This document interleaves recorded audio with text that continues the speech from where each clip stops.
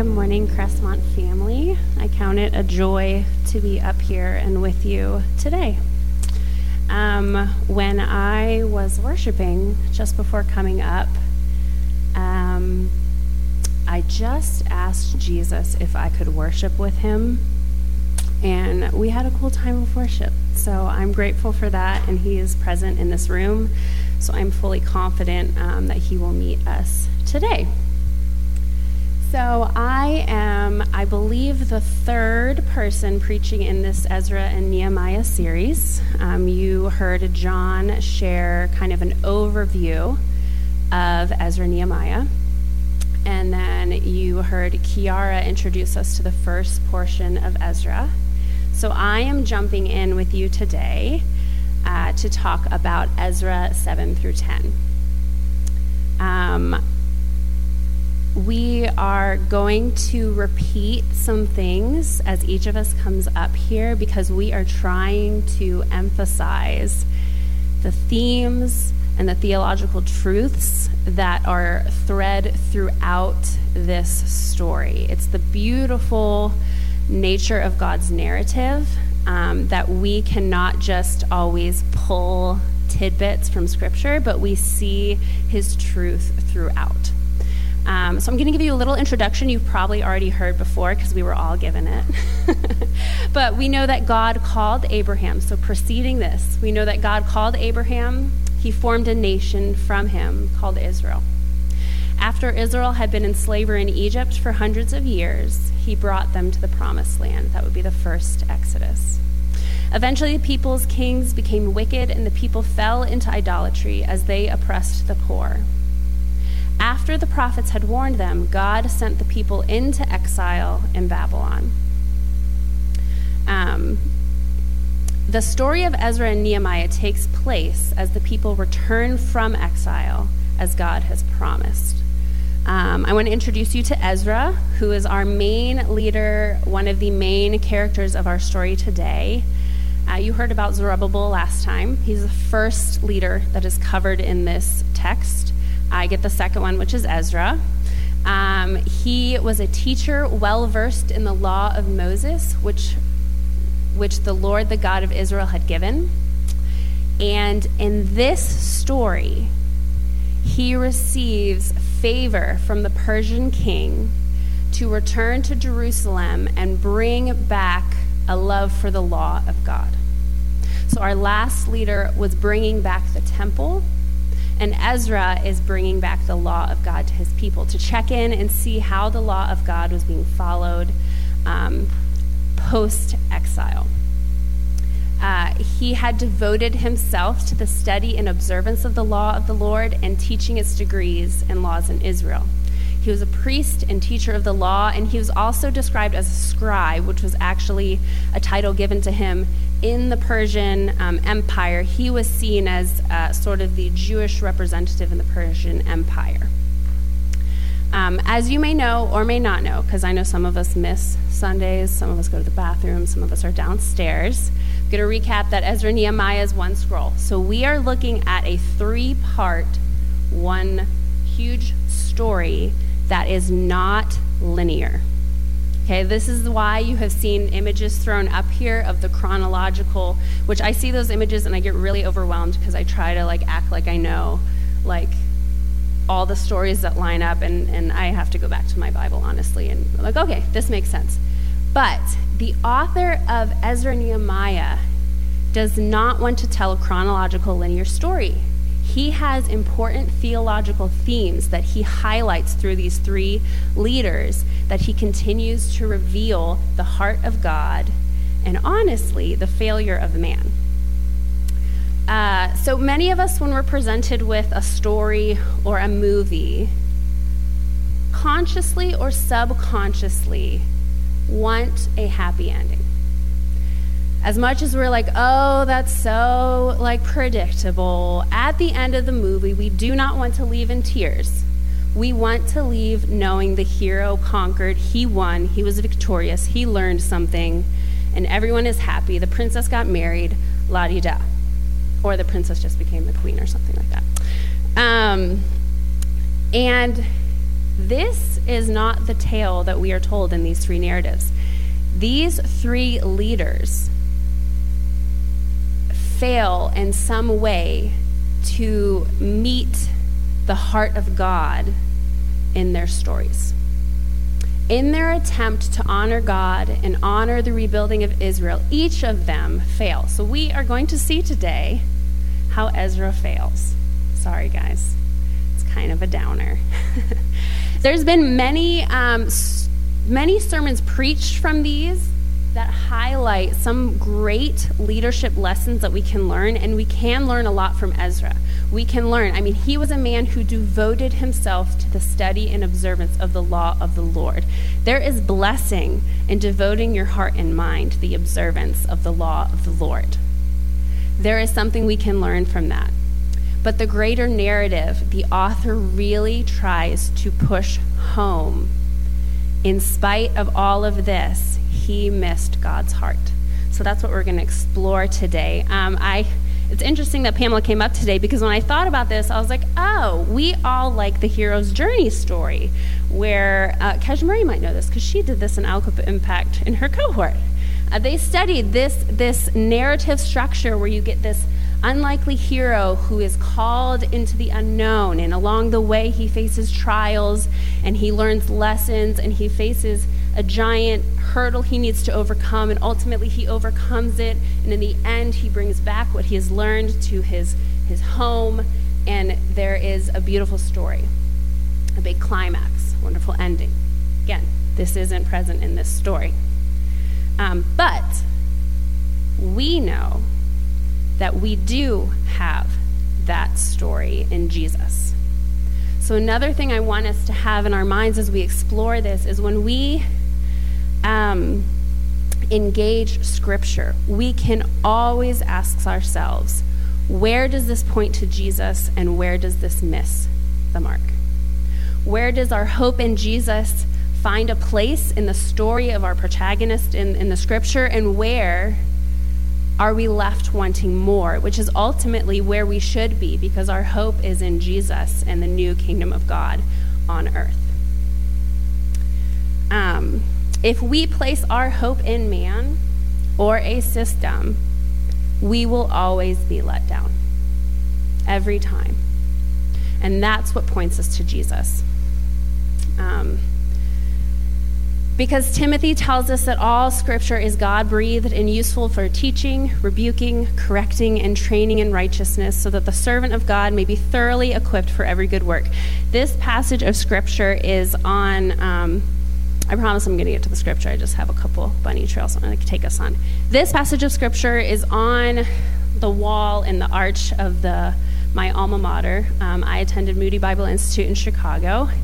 And I thought about this because I feel like the Lord is wanting us to renew a love for his word in our body. And as a sophomore or junior in high school, I was a part of a Sunday school class that had a beloved couple that was teaching, I want to say the 11th and 12th graders. I think that's what class I was in, or 10th and 11th. I don't remember what. They were loved, and for one reason or another, they had to leave. And this new couple replaced them. And they were quirky. We loved them, but they were not like our familiar couple, okay? They came in, but their impact on my life and my desire to study Scripture carries through to this day. Because as weird as the stuff they had us do, they introduced me to an idea that I had the capacity to ask questions of Scripture and seek answers from God and other people with wisdom. And that is something that I just want to throw out today. I feel as though the Lord is renewing in our body a return to his word, and a return that it can be every single one of us in the seats today that ask questions. Just the simple question of, where is Jesus in this? How does this reflect the kingdom of God? It does not take hours of reading commentaries and watching sermons to ask the simple question. So that's what I want us to be asking today and as we leave this place. I don't know if that's too bold to say, but I said it.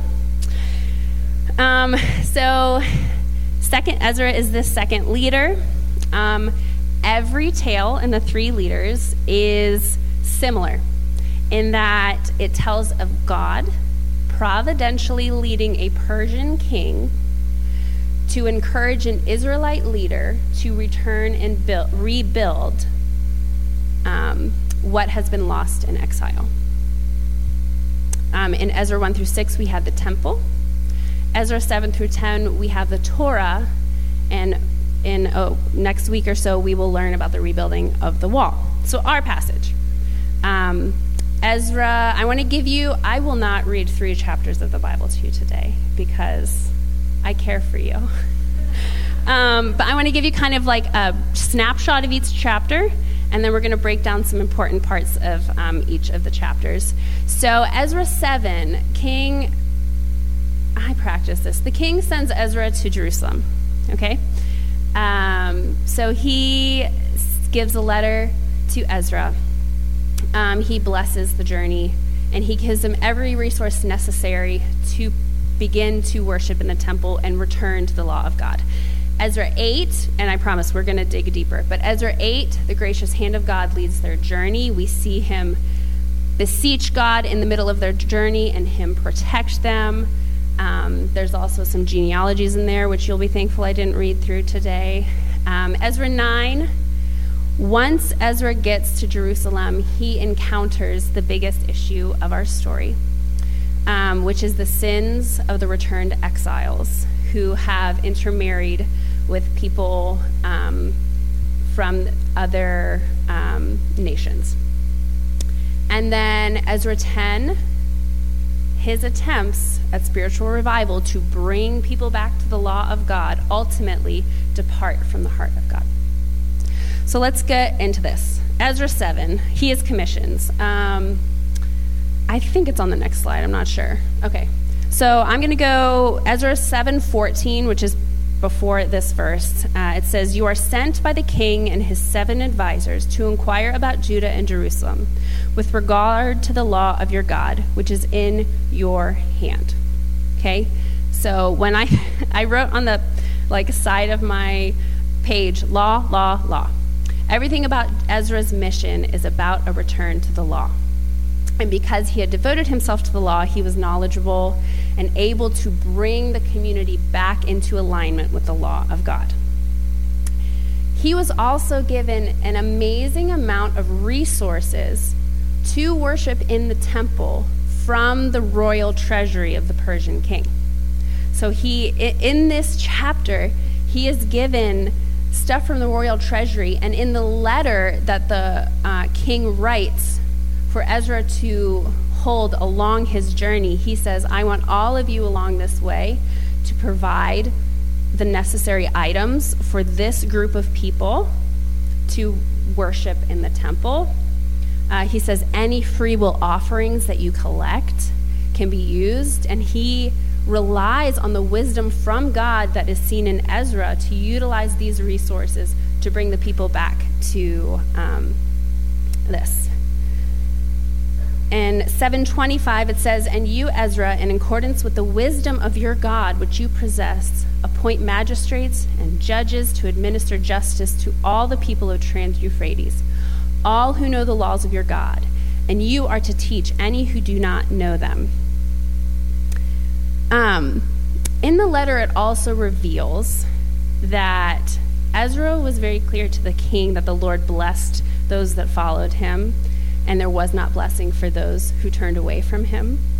So there is kind of the idea that this mission from the Persian king, while ordained by God, was slightly selfish in protecting the Persian Empire.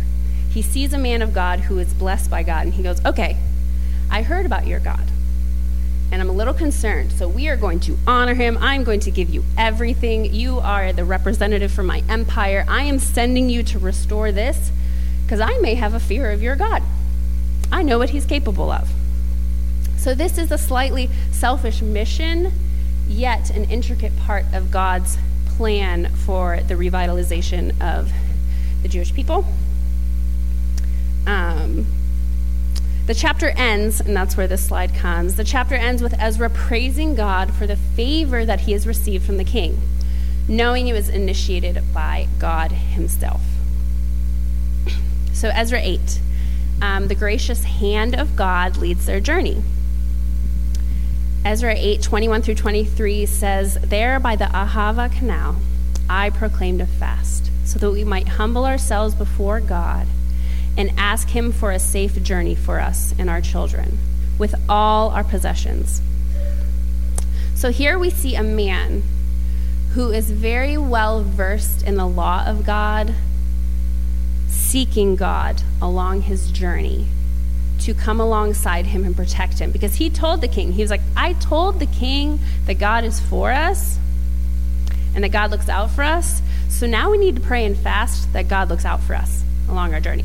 I didn't ask, because I felt kind of weird saying that about God and then asking the king for protection. So we need to humble ourselves, come before God, fast, and ask for his protection, because I need to walk the talk. It says, "So we fasted and petitioned our God about this, and he answered our prayer." Now, Ezra, I want to introduce a little bit more about him. Ezra is a young leader. He's in his early 20s, potentially 22.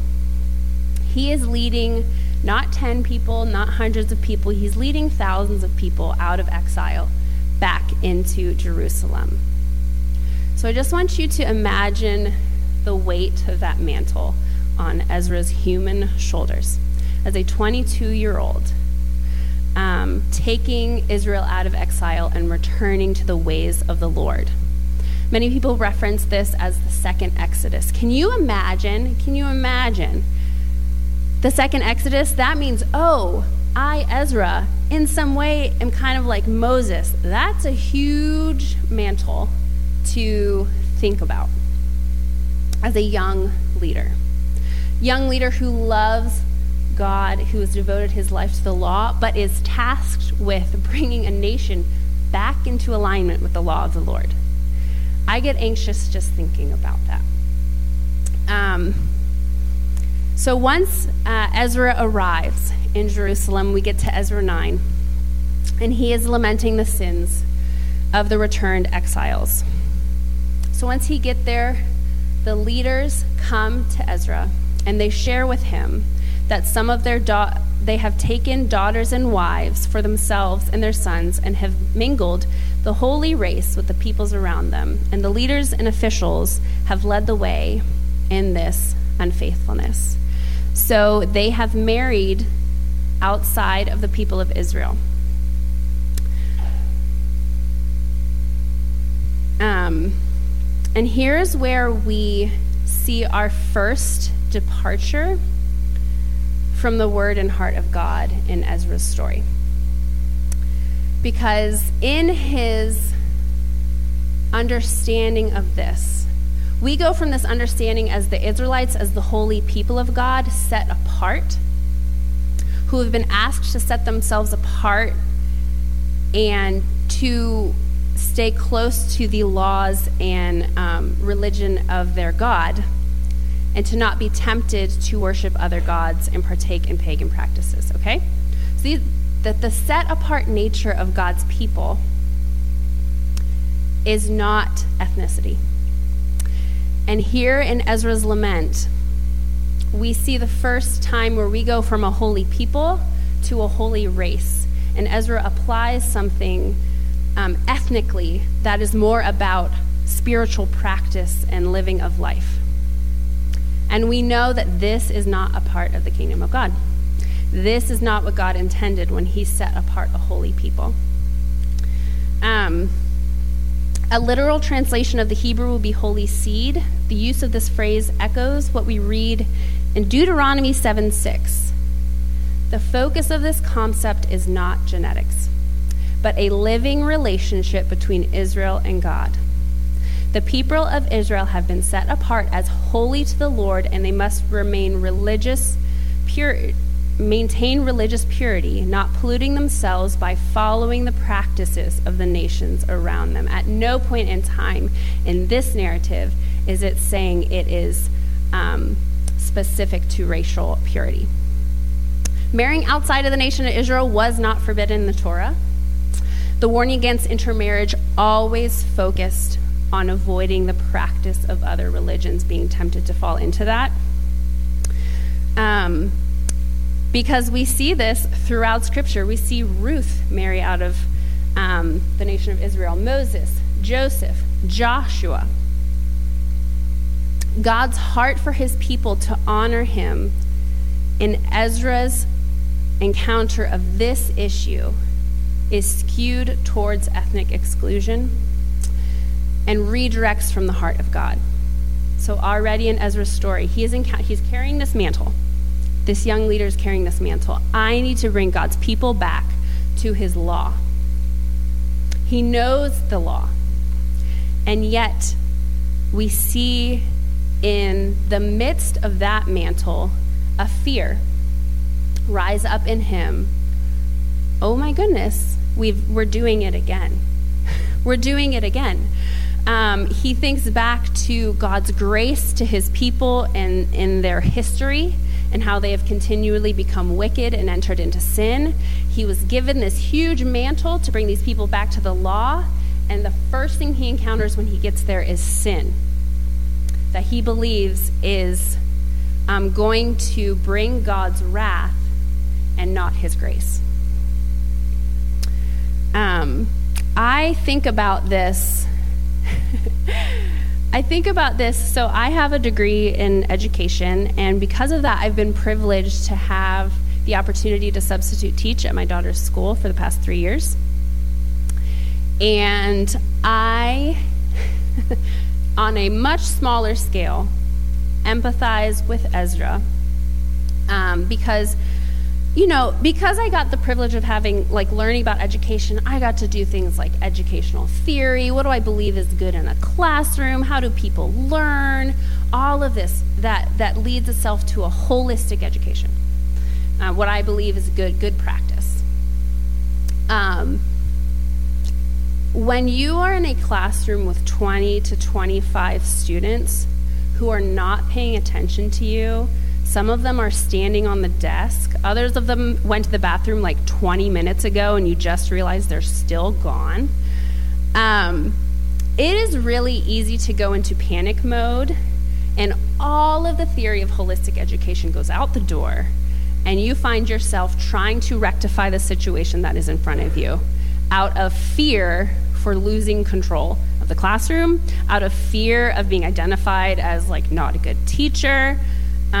All of these things are going through your head. So on a smaller scale, I understand that moment of panic that Ezra must have faced when he goes, I just brought thousands of people back to Israel to love his law, and they are already terribly off course. I need to fix this. This is what's on me. I need to fix this. So in Ezra 9, we see him repent. We see him confess the sins of the people of Israel. We see him tear his tunic, rip out his beard, and spend all day beseeching the Lord on behalf of the sin of the people. The people join him in lamenting this. So this is a place of sorrow and lament, and it's a holy place. Ezra does lead them to a holy place in that they are repenting of a sin that they've committed because marrying outside of the nation of Israel also brought with it the intermingling of pagan worship. And that is where the sin lies in this passage. I want to be very clear. The sin of intermarriage lies there. That was what was affecting the post-exilic Israelites in this story. Okay, so we have a man who is bringing people into repentance, and we've already seen a tiny missing of the mark where we've kind of redefined this holy people. We've redefined the issue of sin that exists, and we've made it about ethnicity. So in Ezra 10, This is where we depart even more from the heart of God. Then Shechaniah, son of Jehiel, one of the descendants of Elam, said to Ezra, "We have been unfaithful to our God by marrying foreign women from the peoples around us. But in spite of this, there is still hope for Israel. Now let us make a covenant before our God to send away all these women and their children, in accordance with the counsel of my Lord and of those who fear the commands of our God. Let it be done according to the law. Rise up, this matter is in your hands. We will support you." So the plan to address the sin that was occurring was to have them divorce and send away the wives and children in these relationships. And this was a plan created in community with other men who decided that this was the approach that they were going to take. And we know that Malachi, a contemporary prophet at this time, revealed God's heart towards divorce, and it was that he hated it. And we also know that God's heart towards widows and orphans and foreigners is not that of exclusion, but inclusion in the kingdom of God. So we see the final brick fall out of Ezra's story in that he did not seek God's counsel for his resolution to this sin problem. We have an example of God's heart towards Hagar and her son who were sent out in Genesis 21. It says, "But God said to him, 'Do not be so distressed about the boy and your slave, Reuben. Listen to whatever Sarah tells you, because it is through Isaac that your offspring will be reckoned.'" So we have an instance of sin where a child was born out of being with a slave woman, and the result of that was them being sent out into the wilderness. But listen to this. In the desert, God heard the boy crying, and the angel of God called to Hagar from heaven and said to her, "What is the matter, Hagar? Do not be afraid. God has heard the boy crying as he lies there. Lift the boy up and take him by the hand, for I will make him into a great nation." This is just one example of God's hearing the cry of the orphan and the widow and his gracious response to them. Exodus 22:21 says, "Do not mistreat or oppress a foreigner, for you were foreigners in Egypt. Do not take advantage of the widow or the fatherless. If you do, and they cry out to me, I will certainly hear their cry." So here we have two passages that reveal the Lord's heart towards the outcast, the foreigner, the widow, and the orphan. And his heart is not for exclusion. Even in the midst of sin, it is not for exclusion of the people. The Lord never commanded Ezra to send the wives and children away. We do not see that in this passage. This was not the heart of the Lord or the resolution of sin in this passage. The Ezra that we encountered earlier in this passage, who was quick to seek the Lord in the desert, to fast and pray, to invite his favor, now bears the weight of the second Exodus, and in fear takes what he knows of God's law without seeking the Lord, thus essentially honoring the law and simultaneously breaking the heart of the Lord, because he has taken the law without seeking God along with it. So what can we learn from this story? God's heart is always oriented toward the vulnerable, and God's kingdom is one of invitation, not exclusion. So the solution in Ezra to send them away departed from the heart of God, and that is where our hero failed to seek God and understand his heart and how to address the sin issue in Israel at this time. So many sermons on this book, I think I've said it before, highlight valuable leadership lessons that can come from it, and there are some great leadership lessons. Like if I did a sermon, I'm not encouraging this because we are encouraging the entire narrative of Scripture because the author desired it. Because if we just pluck Ezra out and we just talk about when he fasted and prayed in the desert, that's awesome. That's a great lesson. It's not the whole story, and it's not the purpose of the book. So you can do that and encourage people to fast and pray. I would encourage you to find that lesson somewhere else in the Bible because the author wants us to see the entire trajectory of Ezra's story to understand what God is teaching us here. My first sermon I ever preached here was on Nehemiah 1, and it was a sermon like that. And it was good, but now I see I missed some of the point of the book. So we can learn some leadership from these things. We can say, where is Jesus in this leader? And we say, he sought the Lord. He devoted himself to the law. And then we can say, he missed the mark there. He missed Jesus and his kingdom there. And that is just as holy as pulling out the positives of the story. So what do we learn from Ezra? Along the journey, he sought the Lord. So I have one positive thing we can learn from Ezra and the 3 negatives. Sorry, Ezra. He fasted and prayed and sought the Lord on their journey. He sought to ask the Lord what to do, and that is a reflection of Jesus because we know Jesus did nothing that he didn't see the Father doing. In John 5:18, it says, I tell you the truth, the Son can do nothing by himself. Jesus can do nothing by himself. He can do only what he sees the Father doing because whatever the Father does, the Son also does. Jesus declared, I can't do anything without the Father. Therefore, if you are leading people and pointing them to Jesus, your decisions should be rooted in seeking out the Father, fasting and praying, understanding his word and also his voice as we listen for his direction today. He confessed sin and he encouraged repentance. This is a holy thing. This is the thing we as a church are called to do. It is the most beautiful, freeing thing of the kingdom of God to confess sin, repent, and be free. Many of us in this room have experienced the blessing of the Lord when we repent and are free from sin. So he led others in that. And he pursued holiness.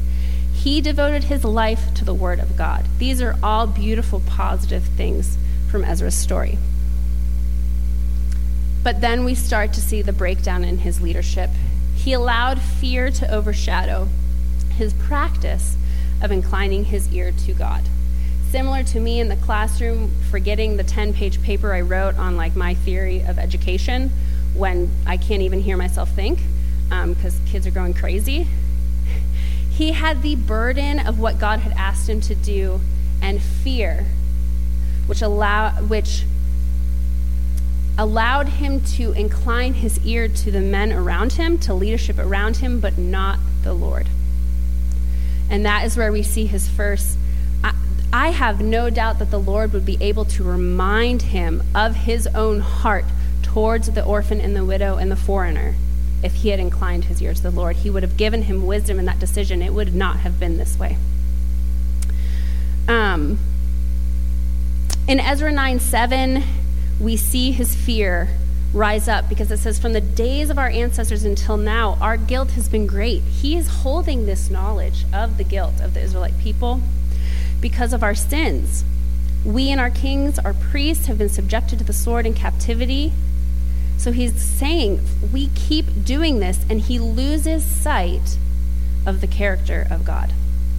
Because he says, but now, for a brief moment, the Lord our God has been gracious in leaving us a remnant and giving us a firm place in his sanctuary.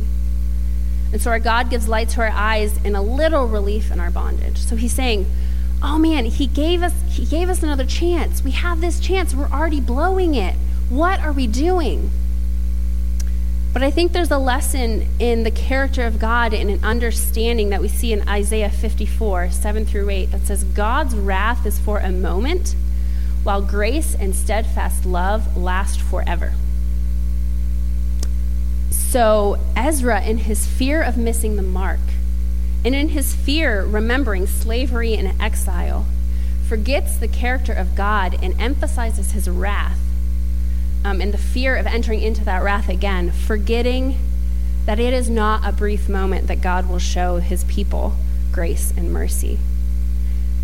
It lasts forever. Grace and steadfast love last forever in light of sin, in the midst of sin, in repentance, in the consequence of our sin. It lasts forever. So he's lost sight of the character of God in this moment. And he has a limited understanding or skewed understanding of the kingdom of God. Luke 13:29 says, "And people will come from all over the world, from the east and the west and the north and the south, to take their places in the kingdom of God." We are privileged to understand that through the new covenant purchased by Jesus' blood, barriers have been broken down to the kingdom of God. The same God who grafted these nations into his family, who was the same God who was leading Ezra. He didn't change. So his heart for the kingdom of God didn't change. Ezra could have inclined his ear to the Lord who invites the nations into his kingdom, and he would have directed his steps. So I have a couple applications for us today. Intimacy with God grows within us a deeper understanding of both his word and his heart.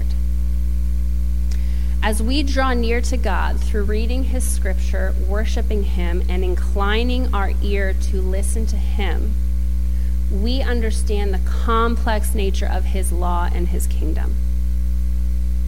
I'm not saying that Ezra had an easy job at all. I would not wish that on myself.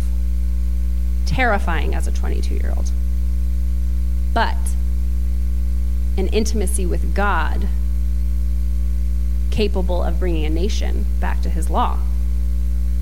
So our habit of reading the scripture, listen, I went to Bible school, did, 4 years of learning, studying, teaching the Bible, all this stuff. Did a Old Testament class. I went over the whole Old Testament, New Testament, and the habit of reading scripture is not easy for me still. It is a habit that I know is close to the heart of God, and it is one that I implement in my life, but it is not always an easy one. I think some people find it easier, but it is a habit that draws us closer to the heart of God when we seek his word. And sometimes we have to break down our conceptions of what encountering the word looks like. I grew up in the church, and I had a really small understanding of what reading God's word was for a very long time, probably like 23 years. And it had to be in the morning, it had to be every day, I had to write in a journal afterwards, and if I missed it, I had to repent and try to do it again. And I was freed from that. Praise Jesus. If that's how you do it, because that is how your mind works, amen. But I would encourage you to inquire of the Lord how he can develop in you a habit of reading his word in a way that honors him, in a way that honors your household, in a way that honors your time, but also honors him. That will bring us in more alignment with the heart of God.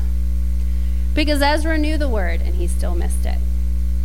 So while we are reading, we are also listening. That's where a lot of, I think, the extra things that we do at the tab really help us to practice listening. When we attend worship nights, we observe people listening for the word of God. When we are in community with each other, we share what we hear the Lord is saying to us. We can practice not only reading the word, but listening for its truth and bringing those two together and asking God, what does this mean for us today? I read your word. I don't quite understand it. Lord, I am listening for your leading. And then where does our version of the kingdom of God exclude those who are to be invited into the kingdom of God? We must boldly preach the truth found in Scripture. There is no denial of that. We are daily battling the kingdom of this world. We are daily coming up against the motives and the methods of the enemy, who is seeking to to steal, kill, and destroy, which means truth must be preached from the pulpit. But we can never let our fear of man overshadow the heart of God, which he freely shares with us. We must be in communion with the Lord to give us the wisdom. I can't tell you, the community of preachers at the Tab is a beautiful thing because we study and we listen to each other. It is such a blessing because I can be redirected because of God's leading, because people are listening and going, this is the truth. It's kind of hard to chew on. I actually texted Brooke and Christine earlier this week about a portion that I was really struggling with, how to honor the body and navigate it and preach the truth. It is a reality of understanding the truth of God, but we cannot let fear of man stop us from preaching boldly what Scripture says is true of the kingdom of God. And that reminded me of a passage that I have clung tightly to since my senior year of high school. This really brought me back to my high school years. I've loved it. But I was we had a dinner, our youth group had a dinner, and I was closing out with a little word and verse. And I assigned this verse to our senior class, which was Colossians 1:9-11. For this reason, since the day we heard about you, we have not stopped praying for you. We continually ask God to fill you with the knowledge of his will through all wisdom and understanding that the Spirit gives, so that you may live a life worthy of the Lord and please him in every way, bearing fruit in every good work, growing in the knowledge of God, being strengthened with all power according to his glorious might, so that you may have great endurance and patience, and giving joyful thanks to the Father who has qualified you to share in the inheritance of his holy people in the kingdom of light. This is my prayer for us today, that we continually ask God to fill us with knowledge of his will. How powerful would that have been for Ezra to beseech the Lord and just say, Lord, fill me with wisdom in this moment where I am afraid that your people are straying from your law. Fill me with wisdom and understanding and knowledge of your will, not man's will, which was in fear to isolate law, which was misunderstood, and send away people who could have been invited into the kingdom of God. It's my prayer for our body that we grow in wisdom and understanding that the Spirit gives. The result of that is that we would live a life worthy of the Lord. The result of asking the Lord is that we would come into more alignment with the law. It wasn't following the law first and then God spoke to us. God speaks to us, and we are daily refined in our ability to draw closer to him in obedience to him. I think sometimes we fear man, and we fear misrepresenting God.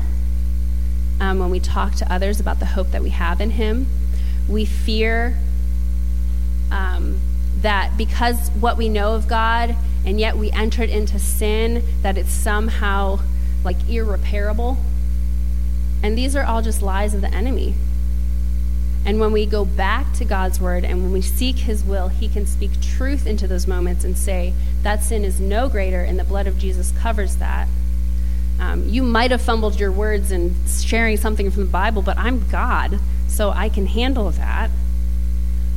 And you might have spoken truth that caused someone to walk away from you for a moment, but I will bless and honor that because you spoke the truth of the word, and it is on me to draw that person into the kingdom of God.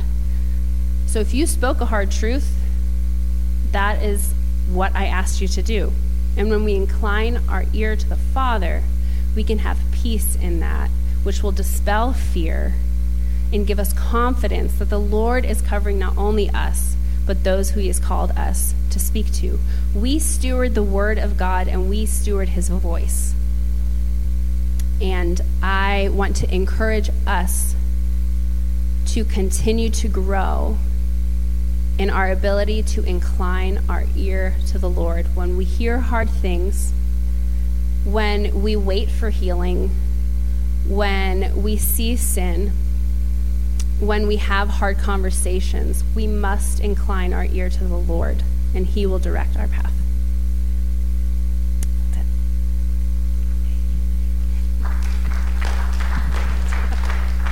Thank you, Mary. Praise God. Yeah, let's incline our ear now together. Lord, I'm reminded that you said that you search the scriptures, that in them you may have life, but they point to me. Lord, in you is life, and we love the Bible because, Jesus, you're the Word of God.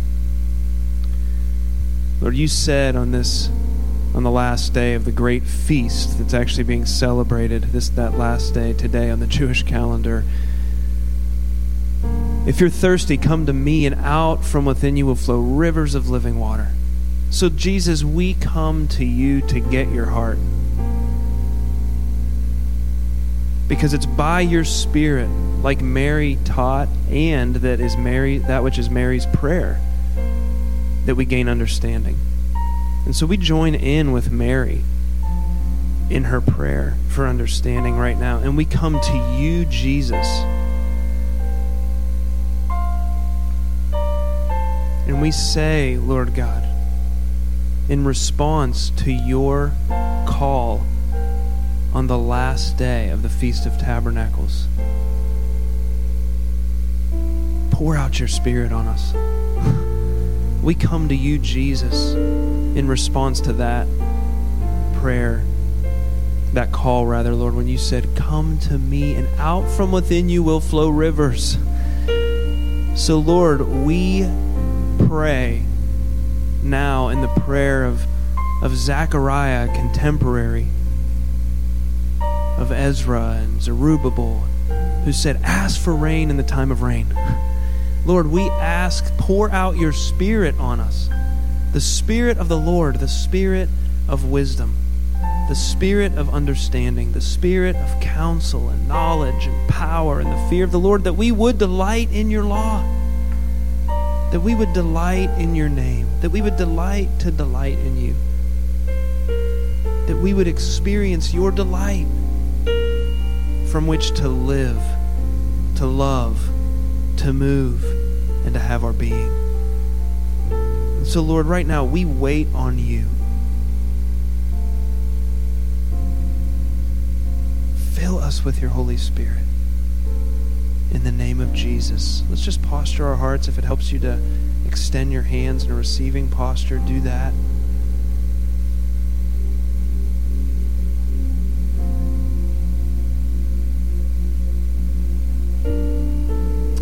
You agree in your heart, Lord, we repent of looking at our Bibles out of habit or as ways to try to get your approval, or as a way of merely following the law. Because in you we have life. So, Lord God, would you orient our hearts to catch your heart in your word and your hunger for your word. Lord, fill us with your hunger and your thirst for your word, for you. You said, Lord, that you yearn jealously for the Spirit of God inside of us.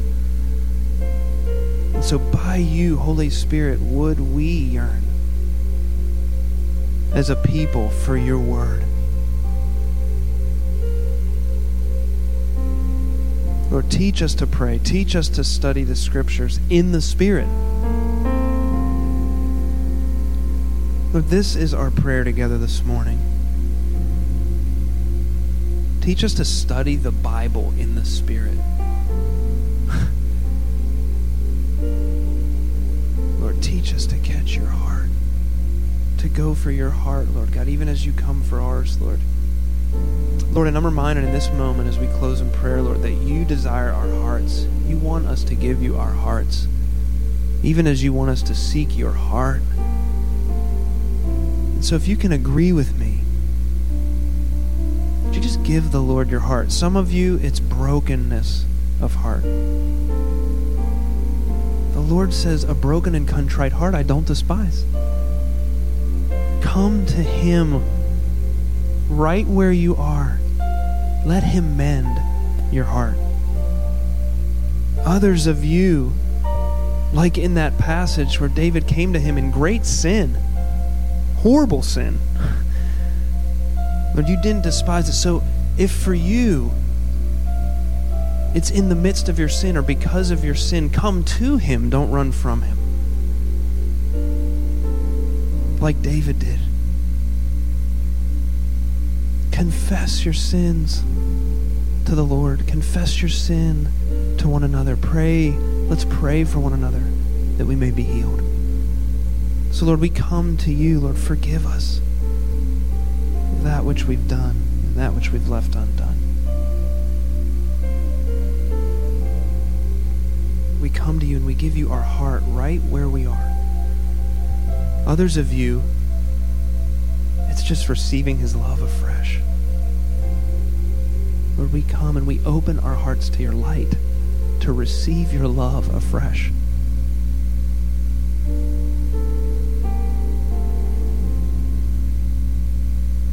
And Lord, we thank you that right now, regardless of whether we've come in with hurts, regardless of if we've come with sin, regardless of if we've come just to receive more of you, Lord, that your light brings life into all those places, into our hearts. So, Lord God, we give you our hearts right where we are.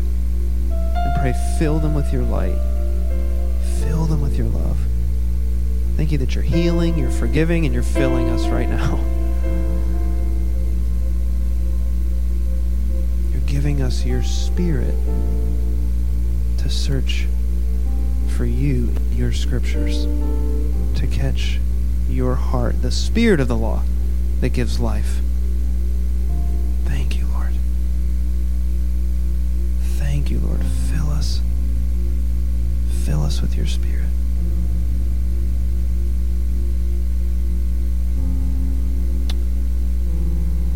And I just declare that we are a people who, like Moses, knew your ways and not just your acts. We bless your ways among us, Lord God. The way of your heart. Not just, oh, I heard that story of what God's doing on mission through the Genesis Collective. Would we catch your heart in what God's doing through the Genesis Collective, not in what you're doing, Lord, through the Genesis Collective, not just what's happening, the acts, what's being done, but would we catch the why, the vision, you, Jesus, your face, your heart, your light. In Jesus' name.